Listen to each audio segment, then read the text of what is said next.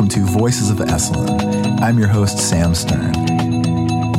Today we speak with Alexandra Katehakis, founder and clinical director of the Center for Healthy Sex in Los Angeles, and the author of Erotic Intelligence, Igniting Hot, Healthy Sex While in Recovery from Sex Addiction.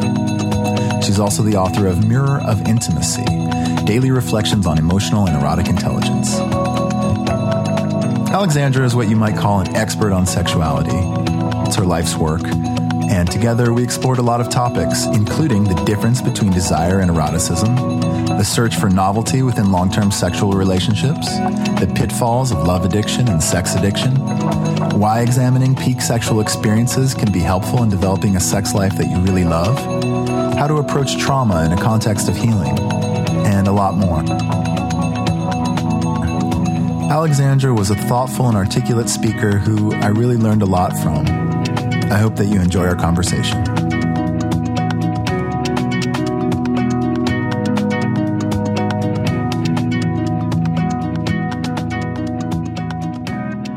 So Alexandra Katehakis, thank you so much for joining us on Voices of Esalen. Thank you for having me.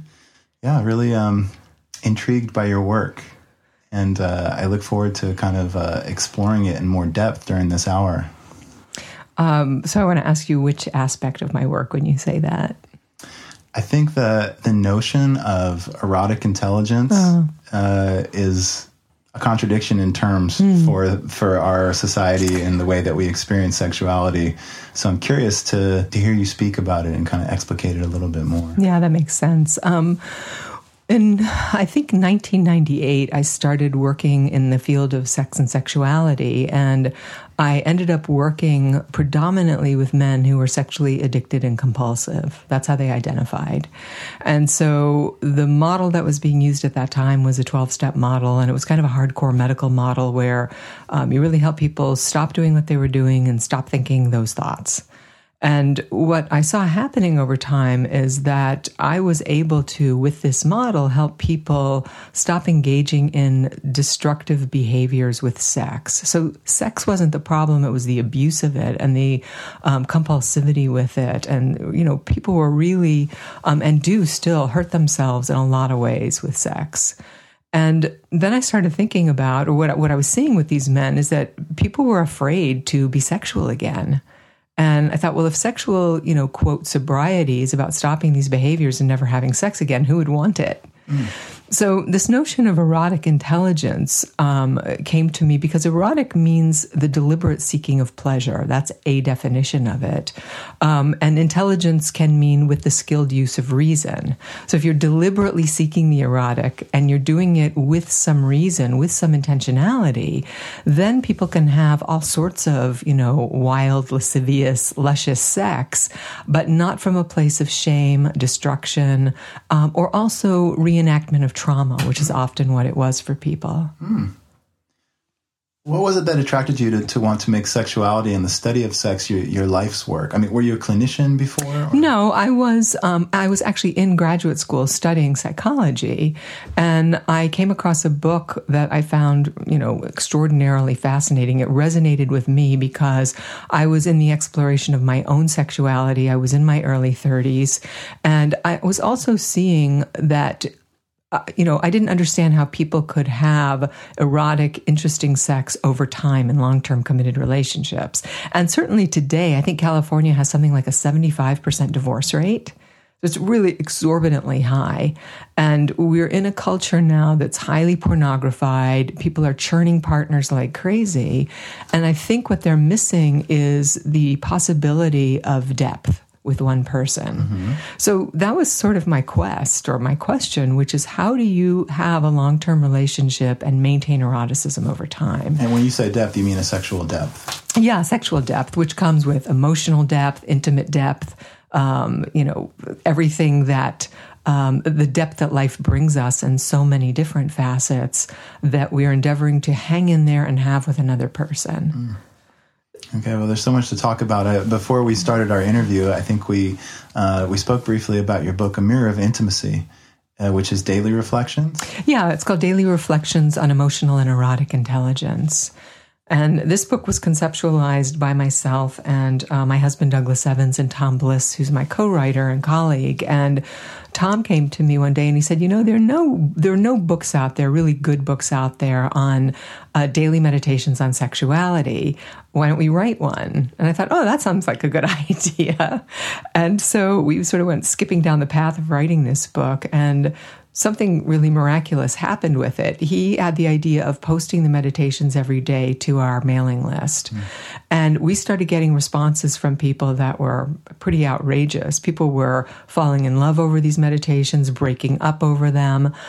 Sometimes they would hit reply and they meant to forward it to their lovers. So we were getting all these beautiful love stories and poems to people. And we started out with a smattering of people, and now we have over 20,000 people open these meditations every day, because the book became sort of a community experience where he and I were writing, and we started to write to each other almost, and then the community was writing back to us. So all of the endorsements in the book come from our readers. And there are lots of them also. And we had a little contest, and one of our readers also named the book. So we gave out ideas and people wrote ideas in, and that's how the title of the book came about also. So this book now has won something like 4 awards in the last 2 years. It's really quite been sort of a labor of love, and has turned out to be quite a surprise. Would you care to share today's reflection? Sure. So today is June 3rd, and the reflection is free love. The most recent free love movement, while echoing early ones, was energized by the 1960s social revolution and sought to separate the state from all matters related to marriage, sex, and birth control. Its salient point was that sex, sexuality, and love relationships should be entered into freely without politics or the law governing our choices. But when we talk about free love on an interpersonal level, we must examine the inner recesses of our intentions more closely. Consider that using love to enslave or to hold on to another is a sure indicator of low self-esteem. Trying to change someone so she or he fits your ideal, or coercing someone into staying with you, especially when you're compromising your own integrity, signals that you're not operating from a grounded place of self-love. Demanding constant, unquestioning validation from another human being can be the equivalent of holding him or her an emotional hostage. In truth, you don't really want that person. Instead, you want that person to fill in a missing part of yourself. Take a moment to think about love as a freeing power. The adage, if you love something, set it free, is sound. When you surrender your demands for love, you will recognize that the only real love is free and, remarkably, will return to you exponentially. It takes courage to take your personal need out of the equation so you can give your love generously and without expectations. When you live in the reality of who you are and what you really want, you likewise honor your partner and all your other relationships. In this space of free love, you too will be loved for who you are and not for any other reason. Beautiful. Thank you. Does the subject vary in terms of the reflections that are offered? Sure. I mean, at the end of every reflection, we have daily healthy sex acts where we recommend people do something in the direction of the topic. So for this one, the first one is, do you currently have someone in your life who isn't right for you, but whom you keep around because you don't want to feel lonely? If so, take a risk today and set her or him free from your half-hearted relationship. And the second one is, practice loving kindness to all you meet. Give away your love through a smile or simple gesture, and free yourself from trying to control all outcomes in your life. So we set these small tasks that have people, if they're willing, focusing on the topic at hand so that their form of loving and being sensual, sexual, erotic in the world becomes intentional every day. And so there are 366 topics, and all of them, I mean, they range the gamut from sexual acts to states of integrity, anything that surrounds the ideas of sex, sexuality, sensuality. Let's talk a little bit about the workshop that you're going to be teaching this weekend. Sure. It's a women's workshop, right. Women's sexual desire. In your course description, one of the questions you pose is, do you know the difference between desire and eroticism? Mm-hmm. and intimacy as well. I got interested in I wanted to hear kind of thoughts around the difference between desire and eroticism. Well, I think desire, especially for women, can often follow arousal. And that's a tricky thing because men tend to be aroused visually. The visual cortex, I think, is much more robust in males from the time they're infants. And so men are very visual. Men can get aroused very quickly. Desire is front row and center. And for women, as time goes on, especially, desire becomes more of the heart and of the body. So women have to start to feel their bodies getting aroused before they can desire deeply another. And that is somewhat recursive because desire begets arousal, begets the eroticism. Okay. So we're sort of inversely organized, I think. And having women understand that and not feel shame about it, I think is important for women's sexuality. Again, especially because pornography tells us that we should be, ready from the get-go, and the sexual acts that we engage in as women should be what men want, not necessarily what we want, but we should act like we want it anyway. So it's helping women to start to take ownership of their sexuality and what's really true for them, not what's advertised to us. Yeah. You asked the question, do you find yourself going through kind of dropping one lover, going for another lover, because the sexual desire drops off? Right. I mean, I can only ask, is this a kind of a widespread problem that you've heard or identified in the work that you do? Sure, it is. And our desire does drop off because novelty starts to drop off. And we're novelty-seeking creatures. Male and female. Yeah, yes. I mean, we're salient seekers. We're always looking for what's new and shiny and what matters to us. And that's part of the arousal of falling in love. High levels of salience, high levels of novelty. And that activates the brain and then the body and the arousal systems. And so over time, we have to find ways of finding novelty in our relationship and with our partners. And that's where I think people give up. I guess there's sort of a common mythos that I've heard that men are the one who are looking for the variety, whereas women, in order to beget the safety of their next of kin, are looking for the one partner and will stay with that one partner. Not all women will, because it turns out women have as many affairs as men do. But they do want that feeling of security and safety. But if women are equally, or if a woman is, let's say, disturbed or distorted in her capacity to attach, or she is been tampered with sexually as a child and has distorted what we call arousal templates or love maps, she may want the security of a male partner if she's heterosexual, but she can't really tolerate the intimacy and the closeness, and she's always looking for validation sexually elsewhere. And that can start to create lots and lots of problems for people. That can start to lead in the direction of sex or love addiction. So this leads me to ask you about the Center for Sexual Health? Healthy Sex. The Center for Healthy Sex. Yes. Talk to me about this. This is your work. Yeah. Well, while I was doing the work I talked about earlier, I started thinking about sex on a continuum rather than seeing, problematic sex and,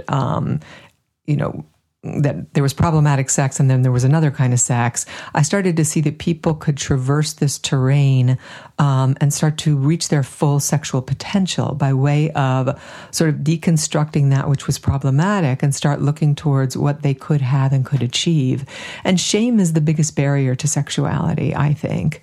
And so I wanted a place that was non-judgmental, where we could support people in whatever their sexual orientation was, or, fetish or predilection or what have you, as long as it was devoid of shame and people feel good about what they're doing.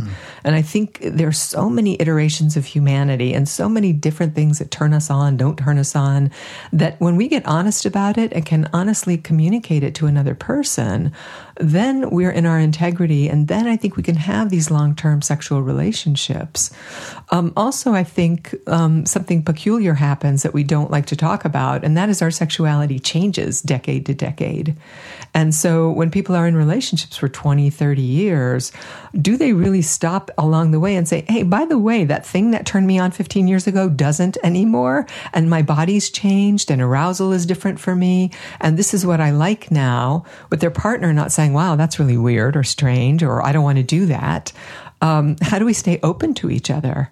How do we get curious about each other's sexuality? Because we think we know one another after a long period of time, and we don't really, because we don't even know ourselves sometimes. Mm-hmm.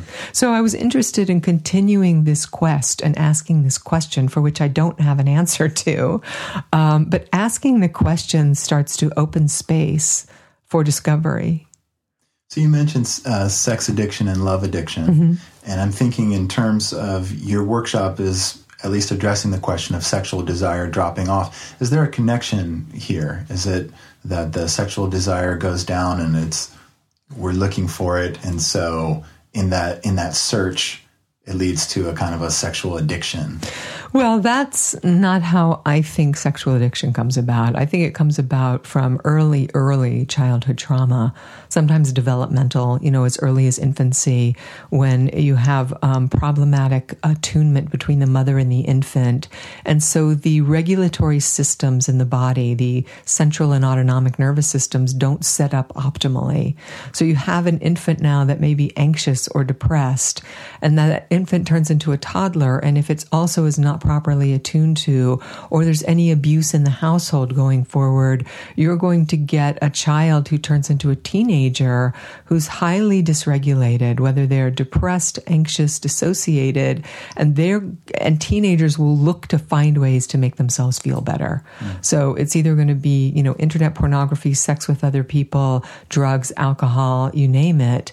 For those people that aren't inclined towards compulsivity and addiction, they'll sort of figure it out or it'll drop off, whereas with a small percentage, it won't. And those people keep on using sex in ways that become problematic or destructive. Is sex addiction and love addiction, are they similar, or is it a different type of person that turns towards love addiction? Yeah, I think, usually we see females turning more towards love addiction, and they become more sexually codependent. They'll do whatever they think guys want in order to feel loved, feel cared for, have the illusion of security, things like that. Whereas, and there are plenty of men also who live in the fantasy of love or finding the right one, but they're not really watching the cues of who that person is and paying attention to the reality of what is. They're in some fantasy of what they want it to be. And people will churn through lovers as a result of that and not know why. So I had a bit of a question about sex addiction, and I wanted to ask, do you think it's a contemporary affliction in any way? No, because, as late as the 1800s and prior, if you look at the literature, there are many, many people that were writing about this sexual disease, that it was a moral problem, that it was... I'm just trying to think of some of the language, but some early, Benjamin Rush wrote about it. Havelock Ellis, one of the early sexologists, wrote about it. So people wrote about it for as far back as you can look in the medical texts as being a loathsome disease. That's what it was once written and once called. I think the story of Dr. Jekyll, Mr. Hyde is about sex addiction also. Oh, yeah? Tell Yes. Me. Well, I think it's about the Victorian mores that existed at that time. For all we know, he could have been gay. It's written in such a way that it's generic, and we assume it's about alcoholism because he turns into this monster behind closed doors that nobody can get to. But I think he quite possibly was having a lot of compulsive sex or sex with men. He was having to hide his sexuality that was turning him into this monstrous and deeply pained human being. So the split in our sexuality goes way, way back if you look closely. Yeah. So I don't think it's new. I think what's changed now is that there are scholars who have delineated the difference between classic sex addiction and contemporary sex addiction. So this notion of classic sex addiction has to do with people who were traumatized. And really, it's not percentage-wise clear, but for women, we typically see a lot of sexual abuse in childhood for those that are really sexually compulsive. Yeah. And men also, but we definitely see like 90% emotional abuse, lots of neglect as well. So there's a reenactment of shame that's really taking place. And also if there was any kind of genital tampering, that gets reenacted, in part because our arousal template gets set pretty young, like around 12 years old. So if at that time somebody's sexuality is tampered with, and children are often confused when they're sexually abused because the body responds. The body gets aroused. The boy will get an erection. The girl will start to lubricate. It feels good, but it's also wrong and dirty and shameful, and the child thinks they're going to get in trouble. So sex becomes furtive. It becomes about being degraded, humiliated, shamed in order for it to be arousing. So people will start to replicate those patterns. So that's the most classic version of that. And then with contemporary sex addiction, we're really seeing a lot of people, especially young men, addicted to internet pornography. And that in and of itself becomes the trauma. Because the images are so intense now, and there's increasingly more violence against women in pornography, spitting, choking, punching, lots of anal sex in ways that isn't really, there's no tending to or aftercare. It's just pretty violent. And that becomes the norm of what young men start to expect. And what we're seeing with some grassroots movements, one of which is called the NoFap movement, which maybe you've heard of. I haven't. It's on Reddit. There's a group of guys called Fapsters. This was on the cover of Time magazine just last month. Where what was happening is a lot of young men, college age, were starting to lose their erections with their girlfriends. And they started thinking, wow, what's happening here? And what they realized is that they were looking at so much internet pornography, they couldn't get aroused. It's so easy to flip open a laptop, find an image, masturbate and ejaculate in minutes and be done with it, and as opposed to deal with your girlfriend. So you have to go out with her and you have to talk to her, and then you go home and she's not a pixelated version. She's a real live human being. And the arousal to the brain is not nearly as high because the novelty isn't as high. And so it's harder to get an erection in reality. So this is a huge movement online. Anybody can Google it and find it, where all these young men are coming together. They're in the blog sphere. They're talking about it. And what's happening is it takes about 4 to 5 months of no pornography whatsoever for these guys to restore their erection. And this is a contemporary problem. Wow. This is not a historical problem. And the longer somebody has been, or the earlier they start looking at internet pornography, the longer it takes them to restore their erections. So a lot of people report looking at porn as early as 8 years old, 6 years old, internet porn. By the time they're 20, they're in trouble. Because this is in the brain, especially the young brain, the young male brain, the adolescent brain, that's not fully myelinated, it's not fully organized and developed, is now wiring up to pornography, internet pornography images. So all of that has to be undone, is what happens. And it's undone by not watching it. Exactly, because those real life sex. Right, because those neuronal networks have to largely atrophy. They're wiring together because they're firing together, so they're tightly organized. And it's a crisis for people. They don't think it's funny. They're in pain because of it, and they're scared. Because erectile dysfunction used to be an old man's disease. When men get into their 60s and they have to take Viagra or Cialis, that's sort of a normal thing. But you've got guys in their 20s, 30s taking this stuff, and it's not working because that's a problem. Or erectile dysfunction in older men responds to Viagra and Cialis because it's a drug that is increasing blood flow and oxygen to the penile chambers. But guys in their 20s and 30s looking at internet pornography have a brain problem. They don't have a penis problem. So that's why it's a contemporary problem, if that makes sense. Yeah. Who are the people who come to the center? Who are the males who come to the center of healthy sex? We have an array of people who come. We have people who come because, men who come to Center for Healthy Sex because they have problems with erectile dysfunction, typically born of anxiety or too much pornography, or rapid ejaculation, which is also a problem of high anxiety. We have people coming together who've been in a relationship for a long time because they want to have a more optimal sexual experience with each other. We have people who come because they've been caught, typically by their wives, because they've been having multiple affairs, going to sex clubs, hiring, sex workers. There are sexual massage parlors all over the place now, certainly all over LA. So sex is very easy to come by now, very, very easy. And with the advent of cell phones, it's easy for people to cheat and have separate cell phones or separate email accounts that their partners don't know about. So oftentimes people come in crisis, they're in trouble, and they've been doing it for a long time. It predates their marriage sometimes. They never stopped doing it once they got married. And, or we have, gay males who come in because they've been sexually compulsive and they want to stop. They want to get into a relationship. Or we have people who want to open up their relationships and have more of a, open relationship or polyamorous relationships. So it really runs the gamut of sex and sexuality. Wow. Would you say that each sex deals with like a different sort of sexual affliction? You mentioned males and porn addiction. I'm imagining that it's women have less internet porn addiction than men. Well, there are plenty of women that are masturbating to internet pornography for sure now, but rarely do they come in and say, I'm addicted and I cannot stop.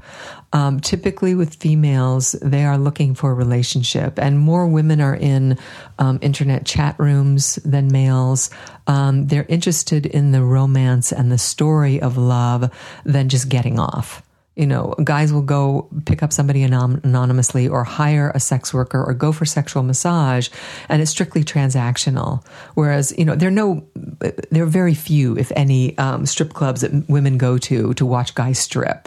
There are no sexual massage parlors for women. They're all for men. So there's a distinction there. And women really want some kind of relationship. And so often they're struggling with finding somebody who can be intimate, who can be close with them, and they're working on their own issues. So both parties need to be willing to look at what their sexual problems are, their sexual fears, their shame, their dysfunctions together so they can heal through one another.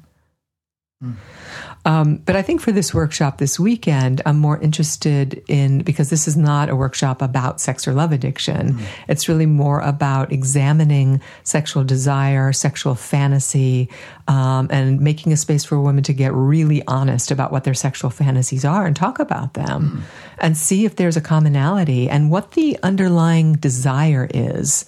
Sometimes it's not the fantasy itself, but it's the underlying themes that we're looking for. Is it easier to teach when there's just one sex present, when you're teaching just with women, or do you teach just with men? Yeah. In my career, I've predominantly worked with men. I think it is because I think when it's gender specific, people feel safer and they're freer, and then that energy is not there. Unless, of course, you have people who are, oriented towards the same sex. But even that, with someone who's gay or lesbian, if they're in a room full of people who are predominantly straight, they're not going to come on to those people, or they're not going to intrigue with them that much. So I think with women, to be able to talk about masturbation and arousal and fantasy, they're likely to be much freer with a group of women than with men present. I think what's important is that we're all in a collaboration and in an agreement that this is a safe and sacred space, if you will, and that everybody pledges to confidentiality, and also to find out what people feel like they need in order to feel safe and go deep. So this, as you probably know, is about the chemistry of who shows up, who's in the space, how willing the group is to go, how deep the group is willing to go, will depend on where it goes. You write about examining the peak sexual experiences and sexual fantasies. What do you think is useful about getting into the fantasies part of it? Well, this idea came from Jack Morin, who has since passed away, who wrote a book that's a classic called The Erotic Mind. And there's something valuable in examining what about that peak sexual experience was so arousing. Was there anxiety present, or a deep sense of spirituality, or fear, or a little bit of humiliation? Like, what were the ingredients of it that made it so arousing for each person? And to be able to sort of pluck those out and say, wow, I really need that color of the rainbow in my sexuality in order for me to feel heightened and alive and highly aroused. Whereas someone else might say, oh, that's really weird or gross. That would be a turnoff to me. Mm-hmm. This is what would really be a turn on for me. So I think looking closely at those discrete pieces of what makes something so fantastic is worth noting so that you can replicate it. Mm-hmm. Do you think it's possible that some things that people fantasize about are only going to be pleasurable in the fantasy? Yes. It's not going to be something they can bring into a relationship. Well, I do think that's true. And again, it's different for everybody. So, for example, many, many women have, this fantasy of being, I hate to use the word raped because it's such a violent act, but 50 Shades of Grey certainly opened up a notion that domination and submission and those sort of energies at play are highly arousing. But you could ask 100 women if they're aroused by that, and they might all say yes. But if you ask those 100 women if they really ever wanted to be raped, they would all say no, categorically. So yes, the fantasy is different from the actuality, and playing the fantasy out in a way that's safe, sane, and consensual can allow for that heightened arousal to take place. Mm-hmm. And there are some things that remain in fantasy that are more arousing than actuality. And also our fantasies can, sometimes trump reality. That's why love addicts live in love addiction. But, it's like preparing to go for a trip, and you have this idea about how fabulous the trip is going to be to some exotic island. But you don't think about the long TSA lines and how long the airplane, the flight is, and your back hurting when you get there 20 hours later. That's never in the fantasy. So being in reality sometimes, can shave off the edges of fantasy. Mm-hmm. Does anything about human sexuality surprise you now? No. Every day I think I've heard it all, and then somebody comes in and tells me a story that I've never heard before. So I think we're incredibly curious creatures, and we're highly imaginative creatures. I mean, we put somebody on the moon. We have these computers in our hands now that can take us anywhere we want to go. So we're only limited by our imagination. So I think we're in a major sexual revolution right now. And it's interesting that we're in Esalen talking about this, because the sexual revolution and the human potential movement started on these grounds. And we are now at a different place in history where we have more options than we've ever had before in all areas of our life, and certainly with sex and sexuality. You and I could go decide to change our gender tonight if we wanted to, right? We could go have sexual reassignment surgery. There surgeons all over that do this now. So we've never had this kind of freedom to ask questions about who am I sexually and how fluid am I sexually? And one of the big things that's coming forward that I've seen for years is the admission of male sexual fluidity. We've always been accepting of females being sexually fluid, but not males. You're either straight or you're gay, right? I mean, it's completely bifurcated. And yet now, more and more especially white males, are seeking sex with other men. Not because they're gay, but because they like having sex with men on occasion. So this binary thing is really going to go, the way of the dinosaur, I think. As more people start to contact what pleasure means for them and start to throw off the constraints of gender and, the supposed tos and have tos. And so I think there's a lot of sort of sexual experimentation taking place now. I had a thought about the technology that's at our fingertips these days, especially virtual reality. Right. It seems to me that there's a high chance that virtual reality will become the the go-to for pornography. Mm-hmm. Well, it's happening now. It's available now. They've got, and especially in Japan. And I think I saw a video on YouTube recently where these are like full virtual reality suits, and the glasses and the whole thing. And you strap into these suits and put the glasses on, and you can have whatever sexual encounter you want to have. What do you approve of this, Doctor? It's not about approval or not approval. It's changing the way we're going to have sex and the way we're going to be relational. And I think that's the main thing, is that when we talk about intimacy, for me, that's about eyeball to eyeball contact. You and I can say that we're having an intimate exchange right now because we're looking at each other, we can feel each other, we're talking.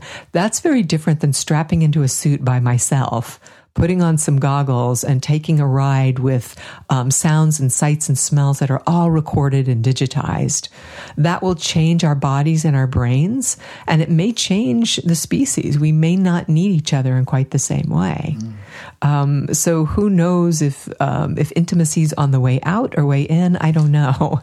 But it is a curious question and times that we're living in. Is it personally difficult for you at times to be involved in teaching about sexuality and have this, to be in the sexual realm, kind of intellectually, spiritually, in a constant way? Does that ever get to be heavy?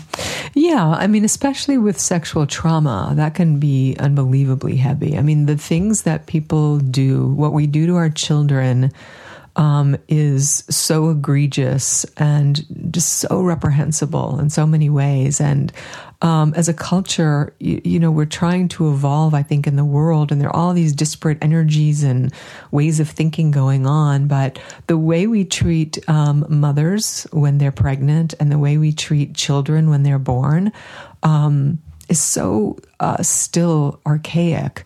And the sexual trauma that people endure really carves up their very sense of self. Can you speak a little bit more to the women who are pregnant? What did you mean by that? Well, it's just that, what we now know from neuroscience is that the third trimester of pregnancy is crucial to the developing fetus and how all their systems are setting up, because the mother is interactively regulating and connected to this infant. So there's a neurochemical intersubjectivity taking place. So if that mother is under duress, that infant's going to be born in duress because its nervous system will be on fire. So whatever's happening to the mother is happening to the baby. This baby is alive. It has an implicit language with the mother. It has nothing to do with its cognition because those capabilities aren't there yet. And even in the first 18 months, when the right brain is setting up, the relationship between the mother, who's typically the primary caregiver, or whoever the primary caregiver is, and that infant is crucial to the setting up of the brain and the body. So if you want to set up a regulated human being, a human being who's going to have the best possible outcome with its structures and functions, you need that dyad to be highly tended to. And politically, sociopolitically, we don't give mothers and infants that chance. Of all the countries in the world, just about all the countries in the world, we are at the lowest end of the spectrum when it comes to maternal and paternal leave. It's really, so distorted that we don't allow for that.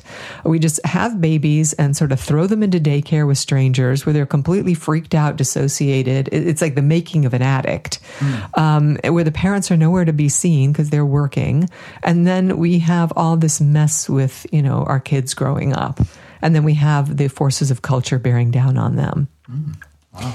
So we need good public policy. We need good programs for tending to, children, infants, mothers, all of that, so we can start to set ourselves up for, successful functioning and sexuality, certainly.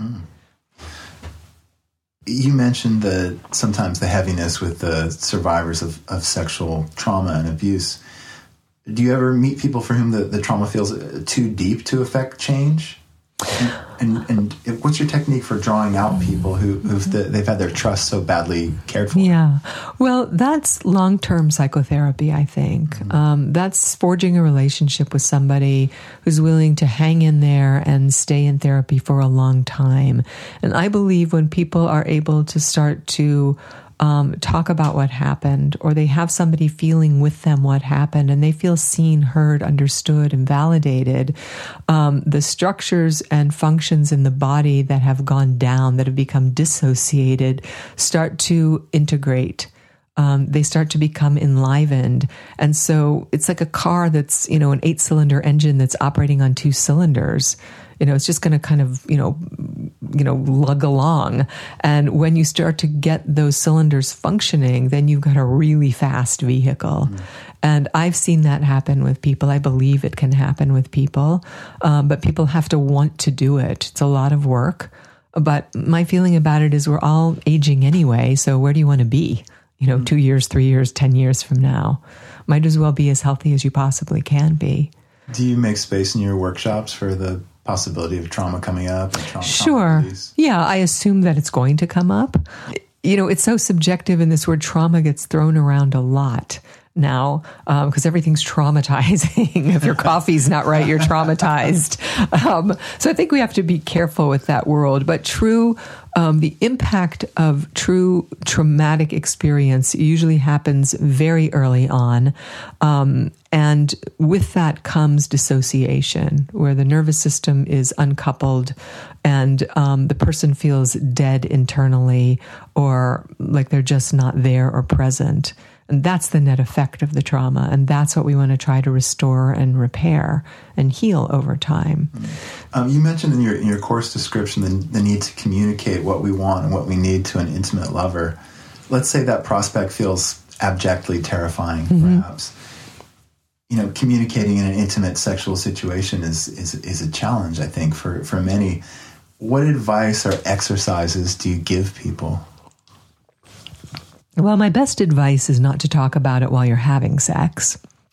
So having the conversation when you're fully clothed in a setting that feels comfortable and safe, and when you have time, to stretch out and have that conversation is really the place to take that plunge.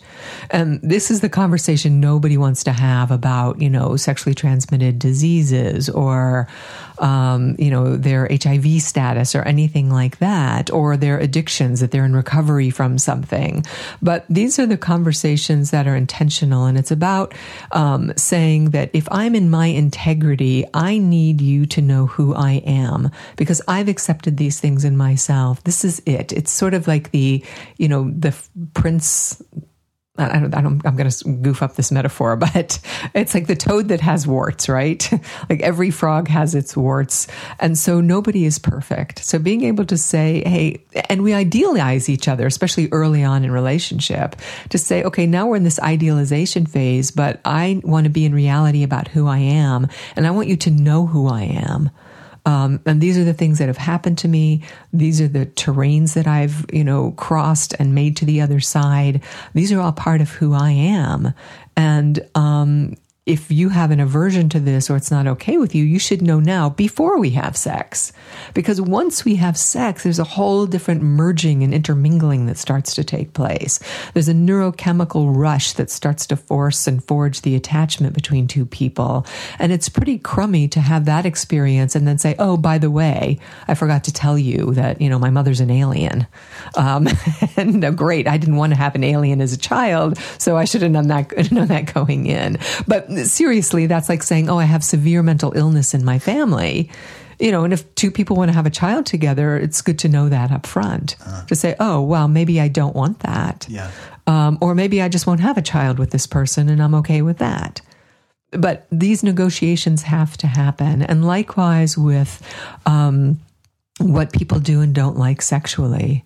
If somebody has a particular sexual preference about something that they think someone else is going to be afraid of or not like, you better find it out on the front end, because otherwise you will act like it's not true for you, and then your desire will fall off, and then you might end up cheating, which is worse than telling the person up front so they have the option of leaving. And the pain of leaving at that stage is much less than the pain of cheating or being left 4 or 5 years down the road. Mm-hmm. Yeah. So it's really about being conscious. It's about standing in your own integrity, being true to yourself. And if the other person doesn't like that, then they're not the right person for you anyway. Might as well find out on the front end. Okay, yeah. And do you practice this kind of blatantly honest communication in your friendships and in your relationships? Well, certainly in my marriage. I'm not having sex with my friends, so I don't really have to talk to them about that much. Don't have to be that honest. Yes, but part of being, I think, in a marriage now for 15 years is talking about these things in really, explicit and blatant ways. And they can be difficult conversations, or there can be grief and loss in these conversations also. But you have to risk that. I have to. We both have to, because what it does is I sort of paradoxically creates a deeper intimacy and a deeper love, and from that comes a deeper exploration of eroticism. Where do you get that courage from? Well, I think I've just learned it over time, and I also have a partner who is as intrepid as I am, and that helps a lot. Like nothing scares him or freaks him out. So I have a good fellow traveler. Do you champion or privilege the concept of monogamy over something like polygamy or... That's such a funny thing, because I don't like to impose any kind of morality on anybody. I know what's true for me. I also know that I've watched people in polygamous relationships struggle with it. And the people that do it well even say it's kind of a pain in the neck. It's a scheduling nightmare. You're constantly in conversations to make sure that this person's feelings aren't hurt or that person's aren't. And people's feelings do get hurt because sometimes you spend Christmas with someone, sometimes you don't. Sometimes you travel with someone, sometimes you don't. So these are... when working well, people have to be really conscious and be in a lot of conversation. And so for me personally, it's exhausting and intense enough with one person. I don't think I could manage it with more than one person. Yeah. But if it works for someone else, then that's, it's their life. So for yourself, you've found it more simple to search for novelty within the depth of that relationship. That's correct. And I'm also interested in, depth maybe more than width at this point. I think in my 20s, I was certainly into width and trying lots of different things and people and experiences and explorations. But that's just not where I am in my life right now. Yeah. Well, we spent so much time talking about sex, and I guess to come to a conclusion, why does it matter so much? Why is it so central? Besides just being fun, what is profoundly important about sex? That's a great question. I ask people that all the time. What's the purpose of sex at this point in your life? Why bother? I mean, it's so fraught. And I think for one, in a long-term relationship, besides it being, fun and exciting and arousing, there are also ways to connect with the divine and deeply spiritual experiences through sexuality. I think there's a way of knowing God or the essential absolute, however you name it, through sex in a way you can't know it any other way. So there's that realm of it. But I think in kind of the day-to-day living, it's about having a positive emotional connection. That if you're having sex and somebody leaves their shoes on the floor and you trip over them, it's no big deal. If you're not, it's like World War III. Because people get agitated when they live with each other and they don't have that connection. So because it really changes our neurochemistry and it changes how we feel towards one another, and it increases the novelty again also. There's a sensuality and that comes from touch and just orgasm, which is really just a big muscle spasm when it gets right down to it. That's a huge release. And so there's a freedom that comes from that too. So they're all different kinds of sex. There's, maintenance sex, and then there's like extremely spiritual, mind-blowing sex, and then super athletic, erotic sex. So there are all these different colors and tones of sexuality that can be at play in relationship. And so I think to answer the question of why have it, it's because if you're inclined, you're interested in the landscape of the body and where the body can take us, that the mind can't. So we can read about sex all we want and not know it, or we can have the experience of it and know it differently.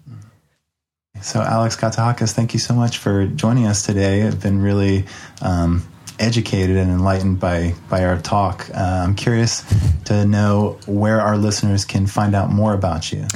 They can take a look at my website, which is centerforhealthysex.com, or email me directly at alex@centerforhealthysex.com. Great. And for our listeners in Los Angeles area who'd like to find the center, they can go by? Yeah, they can call 310-843-9902. We have intake counselors on the phone every day, so if people have issues around sex, sexuality, sex or love addiction, there's somebody there to help. Well, thanks very much, Alex. All right. Thank you, Sam.